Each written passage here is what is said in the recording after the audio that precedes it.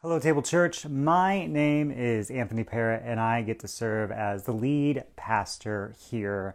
And you have not seen me for the past few weeks because we've had some wonderful sermons by our preaching cohort, by one of our elders, Becky Fair, and I've been spending these past few weeks preparing for this sermon.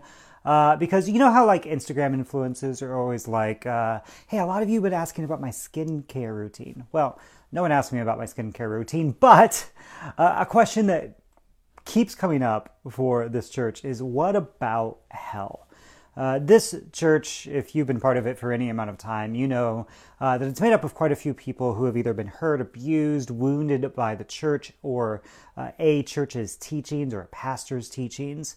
You know, it's made up of a lot of folks who have been figuring out their faith. How do we keep loving and believing in the good news, the gospel of Jesus Christ and his way of love and forgiveness and reconciliation?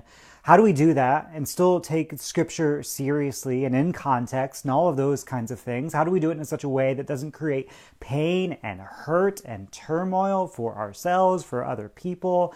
And one of the questions that keeps coming up is, what about hell? Does hell really make sense in light of who God is? But if we get rid of hell, is there really any good reason to follow Jesus anymore? And what about all the people who did, like, you know, admittedly awful, terrible things? Do they just get to waltz on into the gates of heaven willy-nilly because, you know, God is just so good, it doesn't really matter what we do here on earth? So these are big questions. I've been thinking about it a lot. Been thinking about it, honestly, for the past year that I've been here, about how to answer them well. So let me start with a story that begins with the siege of Jerusalem in AD 70. Because why not? So in the late 60s AD, there was a revolt of the Jewish population against the Empire of Rome. And Rome had been dealing with these supposedly pesky Jews for a while and putting down rebellions here and there, well, where self-proclaimed messiahs would raise up and try to gather an army, and Rome would have to crucify a bunch of people. And so finally, the general who eventually would become Emperor Titus takes the Roman army and besieges the city of Jerusalem. And if you know anything about sieges, things get pretty ugly pretty quickly because there's no access to food, there's no access to water, there's no access to medical supplies. And so the city eventually begins to crumble and its citizenry begins to die. So what do you do with all these dead bodies as the siege goes on and on and on? Well, we have reports from a Jewish historian named Josephus. And Josephus is trying to kind of play both sides of Rome and the Jews, where he's trying to make the Romans seem pretty reasonable, and he's trying to make the Jews sound, like a group of people that you should take pity on. And so he tells a story about the siege, about how they would take the dead bodies and they would throw them over the city walls into a valley. And we have these records of the General Titus, the Roman General Titus, going, and the smell being so putrid and horrible, and there would be worms that would be eating the decomposing bodies, and there would be the sound of wailing and sadness because of all of the corpses in this valley. And this valley was called Gehenna. Now, if Gehenna is ringing any bells, it's because it's a Hebrew term that in many English Bibles gets translated as hell. It was a valley where there had been human sacrifice in centuries before by kings who were not following the way of Yahweh, but of foreign idols and gods. And so Jesus comes along as a prophet who says, listen, if you continue on in the way of violence, then you will end up in Gehenna, this valley. And within a generation, Jesus' prophecies came true. Jerusalem was besieged, bodies were thrown into the valley, and eventually the city was torn apart, brick by brick, and the temple destroyed. So when we talk about hell, and we talk about the Bible's perspective on hell, we have a lot of things to think through because, What exactly are we talking about? Are we talking about a word, Gehenna, which is actually a valley, which then eventually gets translated in English Bibles as hell? Are we talking about the afterlife? Are we talking about fire? Are we talking about Dante's Inferno? What are we talking about? And today in our passage of Scripture, we've got this story that Jesus tells about a rich man and a poor man. And the rich man goes to Hades, a Greek concept of the afterlife, and the poor man goes to the bosom of Abraham, this paradise, wonderful place where the righteous would go. Do we take this story as about a detailed map of the afterlife, or is it about something else? So we have to deal with two things in the sermon. One, the actual meaning of this story of the rich man and Lazarus. And two, we want to talk about hell. At least some of you do. Many of you have good and legitimate and honest questions, and I didn't feel right about talking about this parable and then saying like, well, it's not actually about hell, so we're not going to talk about it, even though you really want to. I have in my notes, PP, BBB, TTT. So we're going to do both. Now, topic of hell, too much for one sermon. So there is going to be a hour-long podcast that I'm going to record when I'm done with this. And maybe video as well, that will go into this in the greater detail. So if you would like the bonus extended director's cut about the topic of hell, I will not subject all of our live stream viewers to that. But if you want to go get that podcast or video, we'll link to it, and you can go listen to it voluntarily because you are using your time wisely. Let's talk about Luke 16. This is what Luke 16 says. There was a rich man who was dressed in purple and fine linen, and lived in luxury every day. This is Jesus talking. He's telling a story. He says, at his gate, this rich man's gate, there was laid a beggar named Lazarus, covered with sores and longing to eat from what fell from the rich man's table. Now, Jesus is already being subversive here. The rich man doesn't get a name. Well, the poor man is named Lazarus. The story continues. Even dogs came and licked Lazarus's sores. And the time came when the beggar died, and the angels carried him to Abraham's side, or some translations, Abraham's bosom. And the rich man, still not named, also died and was buried. And in Hades, where the rich man was in torment, he looked up and he saw Abraham far away and Lazarus by Abraham's side. And so the rich man called to him, Father Abraham, listen, have pity on me and send Lazarus to dip the tip of his finger in water and cool my tongue, because I am in agony in this fire. Now, the rich man, he is dead. He is in Hades. He's experiencing agony and fire, and he sees Lazarus with Abraham, the founder of the Israelite nation, the Hebrew religion, the first friend of Yahweh in the scriptures. Rich man sees Lazarus and says, hey, can you send that lackey down to cool my tongue? So even in the fires of Hades, the rich man is still treating Lazarus as subhuman, less than, merely a servant to serve the rich man. And Abraham replies, Son, remember that in your lifetime you received good things, while Lazarus received bad things. But now he is comforted here and you are in agony. And besides all this, there is between us a great chasm that's been set in place so that those who want to go from here to you can't, nor can anyone cross over from there to us. The rich man answered, Did I beg you, Father Abraham, send Lazarus to my family? For I have 5 brothers. Let him warn them, so that they will not also come to this place of torment. And Abraham replied, They have Moses and the prophets, the scriptures. They have Moses and the prophets. Let them listen to them. No, Father Abraham, the rich man says, but if someone from the dead goes to them, then they will repent. And Abraham says, if they don't listen to Moses and the prophets, they won't even be convinced. Listen. This is important for Jesus followers. They won't even be convinced if someone rises from the dead. This is the word of the Lord. Thanks be to God.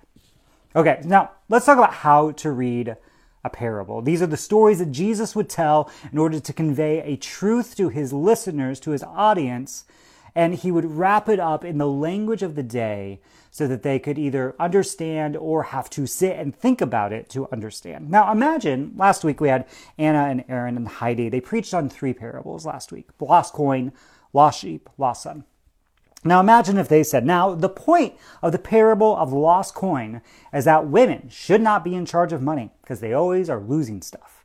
Or imagine that they said that the point of the parable of the lost sheep is that shepherds need to build bigger electrified fences so sheep don't get lost. Or that the point of the parable of the lost son, the prodigal son, is that if you ever have a son that returns home, the only proper meal to have is a fattened calf, and any other food is unbiblical. Take that, you vegans. Okay, that would be ridiculous. Parables, when you interpret them, have a single point.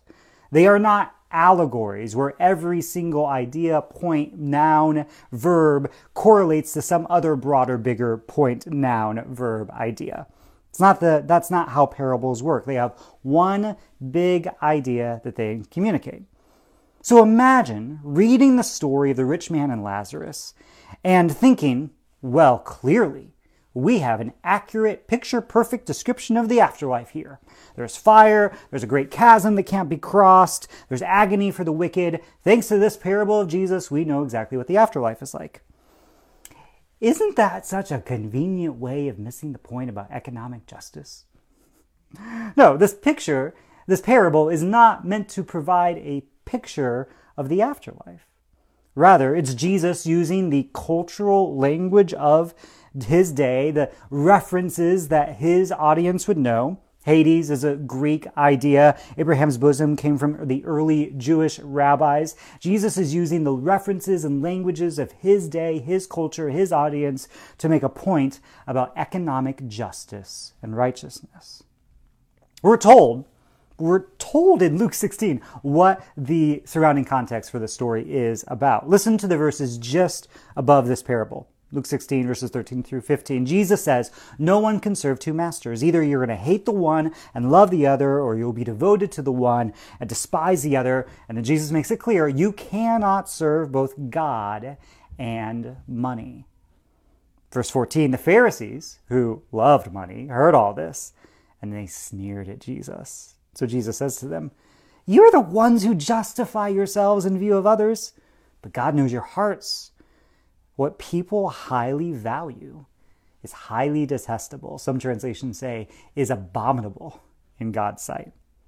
In the chapter before, we're given the larger topic of who's included and excluded from God's kingdom. Now, remember, when we talk about the kingdom of God or the kingdom of heaven, we're not talking about otherworldly afterlife, here beyond kind of ideas. In Jesus' message, the kingdom of God is at hand. The kingdom of God has arrived. It is about this worldly present idea. So, talking about who's being included and excluded in God's rule and reign today, not in the hereafter. Jesus says this. Or Luke 15 says this, "Now, the tax collectors and sinners were all gathering around to hear Jesus, but the Pharisees and the teachers of the law muttered, 'This man,'" Jesus, "'this man welcomes sinners and eats with them. Oh dear God, help us.'" So basically, Jesus is showing the people in charge, the religious rulers and leaders of the day, that the people invited to take part in God's kingdom is about those least expected to be able or to be worthy. So when we take the parable of the rich man and Lazarus, we're neutering the story of its this worldly power when we try to make it an encyclopedia entry on the afterlife. This idea of economic justice is a major theme throughout the Gospel of Luke. Think about Mary's song that we looked at way back in the halcyon days of December. Luke chapter 1. This is Mary, the prophet, the mother of Jesus, the Theotokos, the mother of God speaking. She says, "He has performed mighty deeds with his arm. He has scattered those who are proud in their inmost thoughts. He has brought down rulers from their thrones, but he has lifted up the humble. He has filled the hungry with good things, and he has sent the rich away empty." Think of Jesus' very first sermon in Nazareth, Luke chapter 4. "The Spirit of the Lord is on me," Jesus says. He's quoting Isaiah and applying it to himself. "Because he has anointed me," Jesus says, "to proclaim good news to the poor. He has sent me to proclaim freedom for the prisoners. The prisoners, they should be in prison for a reason, right? No freedom for the prisoners, recovery of sight for the blind. The blind, well, God obviously gave them their blindness because they're evil. No, he's proclaiming recovery of sight for the blind, to set the oppressed free, to proclaim the year of the Lord's favor. The Hebrew concept of Jubilee, where all debts are released, where all lands are returned. This is what Jesus has come to proclaim. And so go figure that we hear a story about a rich man and Lazarus, and instead of making it about economic justice and the great reversal, we make it about an encyclopedia entry about heaven and hell. In the Middle Ages, this parable, the parable of the rich man and Lazarus, was very popular because it was used as encouragement to give alms, to do this altruistic giving of donations to ease your conscience about the existence of the poor. And this dramatically misses the point. This is not about, my couple percentage points of my salary going to make my conscience feel good. This is about the great reversal, that those that our society raises up will one day be brought low. Specifically, for Jesus, it's about the Pharisees and religious leaders who within one generation will be without a job when Rome comes and destroys the Jewish temple. They've got Jesus right there in front of them, teaching, proclaiming the law and the prophets, Moses and the prophets, the Old Testament, declaring the year of Jubilee, the works of Messiah. They've got Jesus right there telling them what's important, to avoid the ways of violence, to pursue the ways of peace, because it doesn't have to end this way. Someone could come back from the dead, and they still wouldn't listen. Justo Gonzalez writes this. He says, "There is no miracle capable of leading to faith and obedience when one has vested interest and values that one places above obedience to God, such as the love of money of the Pharisees, whom Jesus is addressing." In other words, it doesn't matter how big the miracle is, how bold the message is. When you have vested interest in keeping the status quo, well, it doesn't matter if someone comes back from the dead. You are going to keep fighting for the status quo. Gonzalez writes, "The main obstacle to faith is not lack of proof. It is an excess of other interests and investments, of time and money and dreams and so on, in the current way things are." Now, we, of course, have a version of this in our own culture. Why is it that the default assumption for the poor is that the poor are the ones who have had a moral failing? That they are poor because of their actions, because of what they have done wrong or what they have failed to do. That it's the poor's fault for being poor. Is it possible that it's those with the massive accumulations of wealth who are the ones that we should default to seeing as the ones who are living in sin? This parable, this story of the unnamed rich man and the man named Lazarus, points out that number one, our natural assumptions about the successes and moral status about the rich and the poor probably need to be questioned. And number two, there will be a great reversal. And number three, that justice and judgment go hand in hand. A rich man who knows the name of the beggar. Hey, Abraham, send Lazarus. Oh, you're telling on yourself now, rich man. You knew the man's name and you failed to give him the scraps off of the table. The rich man knows the name of the beggar at the front of his gates, refuses to see him, refuses to care for him, and in fact continues to treat him as a mere water boy and messenger in the afterlife. This stirs something within us that cries out for justice and judgment in this life now. Scott McKnight says, justice and judgment go together. One can't want justice and not want evil and sin to be judged and erased and eliminated. Jewish scholar Abraham Heschel said that we need to distinguish between the wrath of God and the God of wrath. We want God to have wrath. Wrath, as it's been said, is when love faces evil. Wrath is the proper response to injustice. Wrath is the energy necessary to implement justice. Which, of course, brings us to the other half of this sermon. Hell. Now, like I said, we're going to go through this topic relatively quickly, and then there will be an extended discussion available elsewhere. But let's make just a couple of my assumptions. And when I talk about hell, when I talk about this topic, I want to be careful to not be overly prescriptive here. This is something that I've been thinking a lot about, the verse in James that says, "Not a lot of you should be teachers because you will be judged more harshly." I have no interest in leading any of you astray from either your conscience or from what God has revealed to you or what you believe Scripture is saying. But I do think I have some amount of ability to talk about this concept, and so here we go. But I am going to talk about this in terms of I statements and not like we statements. So here are my assumptions. One, there's some sort of afterlife. I do believe that the soul endures after death. I believe that when God granted us the gift of existence, that gift will not be taken away upon the death of our bodies. I believe in the afterlife. And my second assumption is that Scripture, the Bible, gives us some access to knowledge and information about our eternal fate that we otherwise wouldn't have. So those are my two assumptions. If you don't share those assumptions, you may not be all that interested in what I have to say, but those are my assumptions. Now, yes, the Bible does grant us some knowledge that we would not otherwise have about the afterlife, and the Bible does not have one single perspective on the afterlife. And if you walk away with anything from today, I want you to remember that. Scripture does not have one single right perspective on the afterlife. We talked about the destruction of Jerusalem, and quite often when we hear language about destruction and fire and Gehenna and worms and gnashing of teeth and all of that, it's quite often dealing with today, here, now, present world kind of stuff. There wasn't a whole lot of over-philosophizing about the hereafter because there were this worldly things to be anxious about. What if the Roman army comes and surrounds our city and makes sure that we don't have food and water? These are real possibilities in that world, and possibilities that the Jewish writers of the Old and New Testament were thinking about quite often because it happened on a fairly routine basis for them. So we should be careful to not automatically assume that whenever we hear about destruction and fire and all of that, we immediately don't jump to, oh, they must be talking about afterlife kind of things.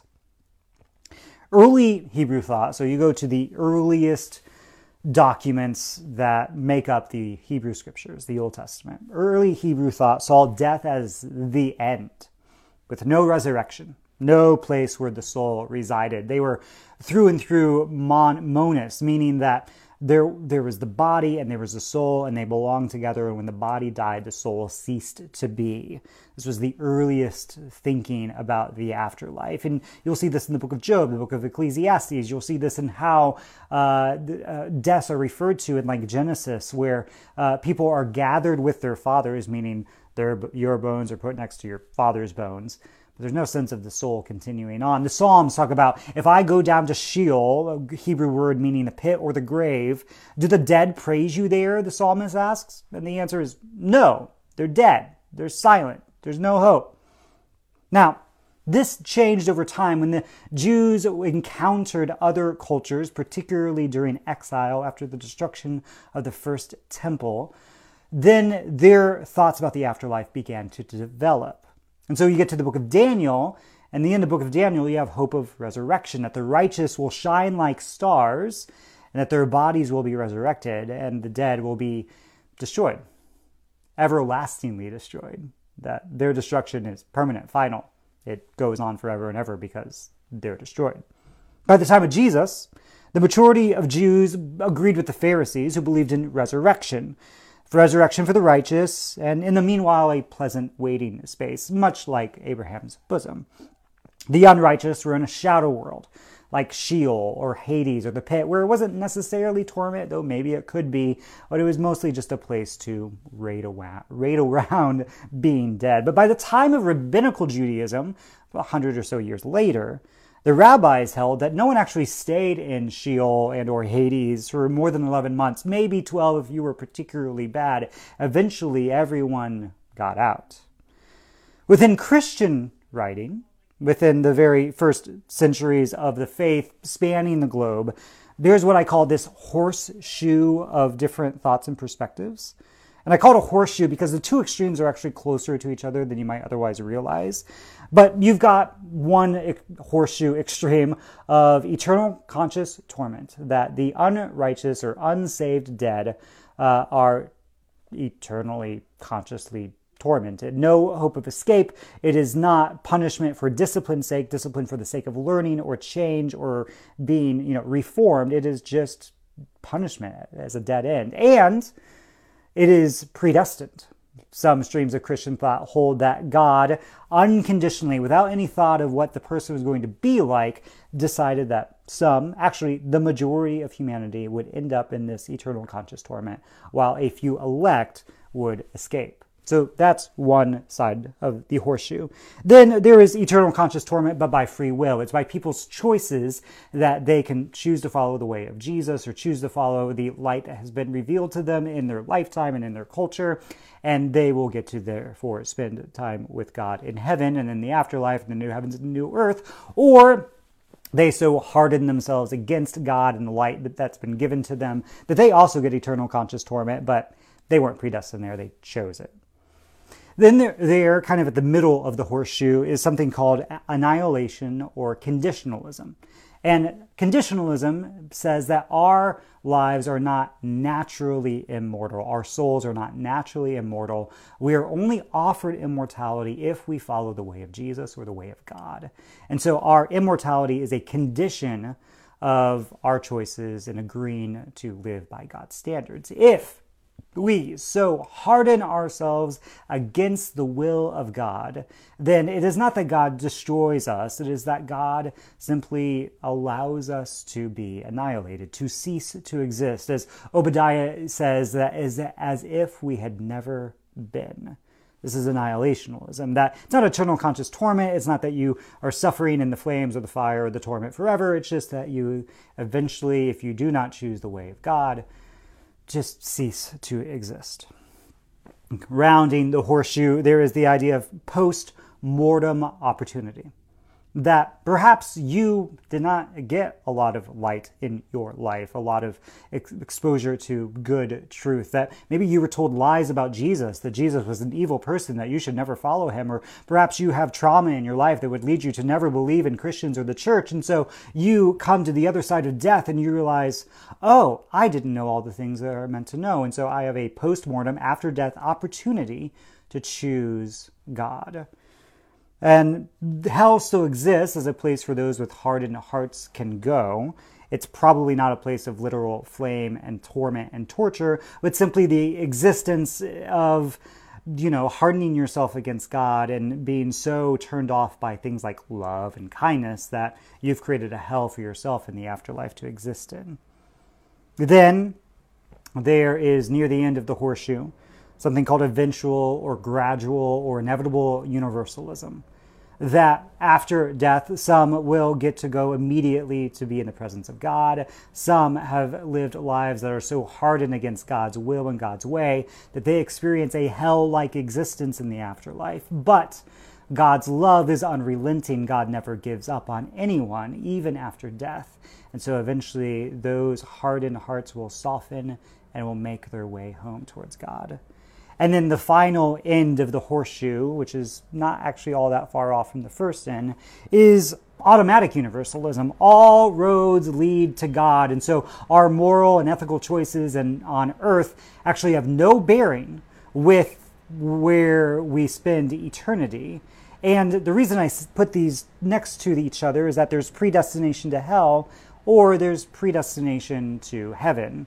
For all, no matter what your ethical or moral decisions were on earth. So there's your horseshoe of opportunity. Now, what you want to know is, Anthony, where do you sit in all of this? Here's where I sit. Eternal conscious torment. I think it's bad exegesis. I think it's bad reading of Scripture, bad interpretation of the Bible. I think most of what Jesus talks about is warnings about AD 70, the siege and destruction of Jerusalem. I think when Jesus talks about Gehenna, he's talking about a literal valley outside of Jerusalem where bodies will be thrown and there will be flames and there will be fire because that's what happens in war. I think the fate of what happens to Jerusalem is what Jesus is talking about. I do think that there are passages that talk about the afterlife, but I don't think it should lead us to a eternal, never-ending, everlasting, conscious torment of people, because I don't buy the logic of it. The typical argument in favor of eternal conscious torment, hell, is that God is so infinitely loving, kind, just, etc., that any slight against God must lead to infinite punishment. But does that even work at a human level? You know, I am infinitely more intelligent than my dog. I have the ability to self-reflect. I can consider the past and the future, and my dog will never have those abilities. Therefore, if my dog slights me, do I therefore have the moral ability to inflict unending conscious torment on my dog? Not even for the purpose of correcting her or disciplining her, but simply for the sake of vengeance that will never end. I mean, have you thought about how long eternity is? Can we say that God is love, God is just, that God is kind, that God's kindness leads us to repentance, and in the same breath say that those who don't choose the way of God will experience unending torment? I don't buy it. So, what about annihilation? I actually think that you can make a very strong biblical case for conditionalism or annihilation. It makes sense from a logical standpoint. God doesn't need to destroy us as an action. If we so harden ourselves against God's grace to the point that we see God's love as hatred and God's grace as torture, then I could buy an argument that says that God, out of mercy, says, I have no interest in you experiencing me as torture, and I will simply withdraw the thing that allows you to exist so you stop existing. But I also feel that this doesn't do justice to what Scripture promises. In the New Testament, Colossians, 2 Corinthians, speaks repeatedly of the reconciliation of all things, including the things under the earth, typical language for those who have died. It speaks of everyone bowing their knee and declaring Jesus as Lord. And so do we take that everyone as what it says, or everyone, parentheses, except those who were annihilated? If my child were to make a sustained effort to choose pain and hurt and self-harm, yeah, there may come a point where I realize I can't rescue them, I can't make choices for them, I can't save them all by myself, that they have to make their own choices. But do I ever get to the point where I completely and utterly reject them? Give up on them? A major tenet of my theology, my view of God, is that the good gifts that God gives his people, God gives creation, cannot then be taken away. James chapter 1, every good and perfect gift is from above, coming down from the Father of heavenly lights, who does not change like shifting shadows. So what about the idea that all paths lead to God? Well, this kind of belief is easy if you've not experienced traumatic or sustained violence in your life. It smacks of gross injustice. Take your favorite villain from history, Christopher Columbus, Hitler, Cruella de Vil. They die unrepentant, in fact, believing that their horrendous actions were actually good. And they show up in the presence of a infinitely loving, kind, self-sacrificing, others-oriented, merciful God. And we're supposed to believe that, one, they're suddenly ushered in with no issues whatsoever, and two, that they're even cool with this? Could a person that has set their lives on a course of violence, destruction, mean-spiritedness, evil, encounter the presence of God and think, yeah, I want to spend eternity with him? I'm not sure that works. It also means that we have to buy into an idea that our moral and ethical choices have no lasting consequences. So where does that leave me? To quote Bradley Jersak, I am more hopeful in Jesus than I am sure of hell. I recognize that our choices have consequences and that there is a deep-seated need for justice and righteousness that I think is cheapened when we say that all roads lead to God. All roads? Are we sure? But I also recognize that I want to take the words of Scripture seriously. When Colossians 1 says that all creation will be reconciled with God, I believe that all means all. I believe in Revelation 21 that says that the new heavens, the new earth, the new Jerusalem, her gates will never be shut. And that any who desire to come in need only wash their robes, and that they too can have access to the tree of life. And so I guess this makes me an inevitable universalist. That on the other side of death, that if we experience God's glory, God's goodness, God's infinite justice and righteousness and love and kindness, that there are those who will experience that and experience it as a consuming fire. My daughter Audrey, when she was like 2 or 3, she hated Band-Aids. And so she would fall down, scrape her knee on cement, and it would bleed. And so we would put a Band-Aid on it with some misotracin. And she would scream bloody murder because she hated Band-Aids, even though we knew that this was the best way to care for her. And I think for some, they will experience the loving and kind presence of God and experience it as a Band-Aid they hate to receive. And inevitably, it will bring healing.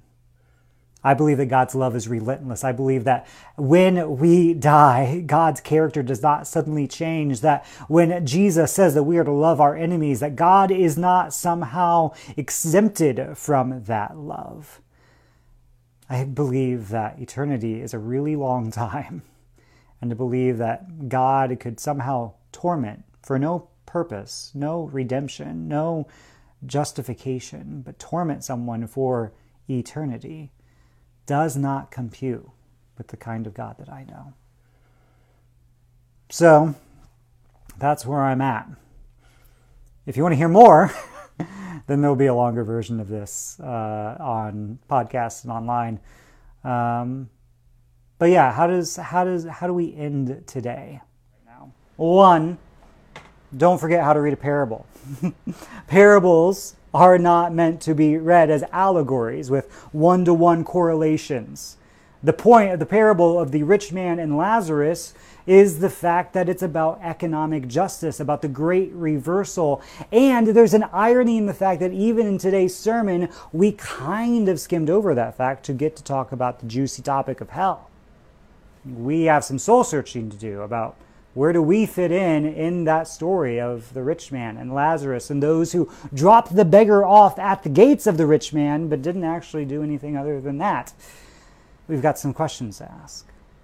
On the topic of hell itself, I want you to remember that Scripture gives a broad list of perspectives on this question. And so we have to make some choices about how we're going to read Scripture and how we're going to treat one another when we encounter different perspectives. I think that there is something within us that cries out for justice, that wants there to be some amount of recompense for the evils and the violence done here on earth. But there's also a part of us that recognizes that if I would not inflict unending conscious torment on my creation, on my children, on others in the world, why do I think that God would do that?